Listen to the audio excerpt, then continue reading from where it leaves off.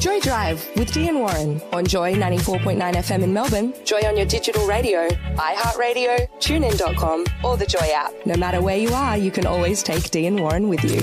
Oh, what a cheery thought. It's 20 minutes to 6 on Joy Drive with Dee and Warren. Dee, when we think of someone who's suffered a stroke, we often think of someone who is older. Yet surprisingly, stroke also impacts younger people, and the Stroke Foundation has a designated project that supports younger Australians living with the impact of stroke.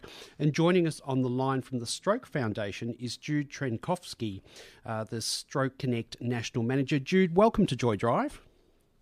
Thank you for having me. It's lovely to have you on board. When we talk about younger Australians impacted by stroke, what age range are we referring to, Jude?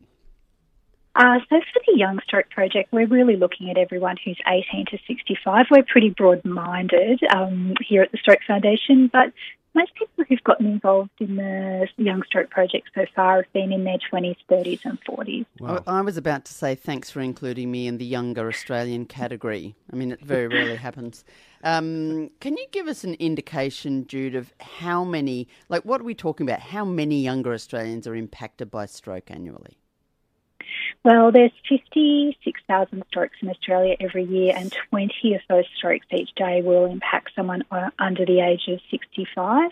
Definitely not what we think about, and not what our stroke health system is really built to manage either. So you can imagine being a young stroke survivor in your 20s and waking up in a rehabilitation ward surrounded by people in their 80s and 90s.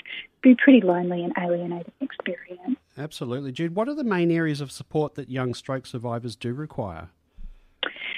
Really, I think what the main thing that people want is they want information that's actually aimed at them and not necessarily at older people. Right.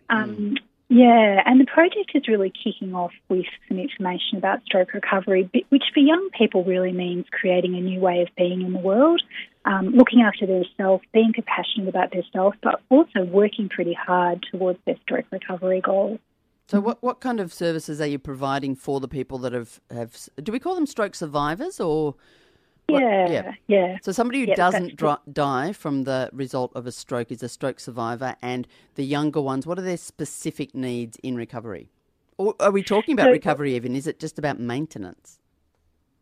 Look, I think people will often talk about recovery and acceptance. So there is a part of, I guess, getting to the point where you may leave the way things were and the way you were behind, and you may fully accept the way that things are for you now and the new opportunities and, I guess, the new challenges and new rewards in your life as well. So the support that we provide, we have a fantastic helpline at Stroke Foundation called Stroke Line, which is really used by a lot of younger people because you can get free health professional advice and support.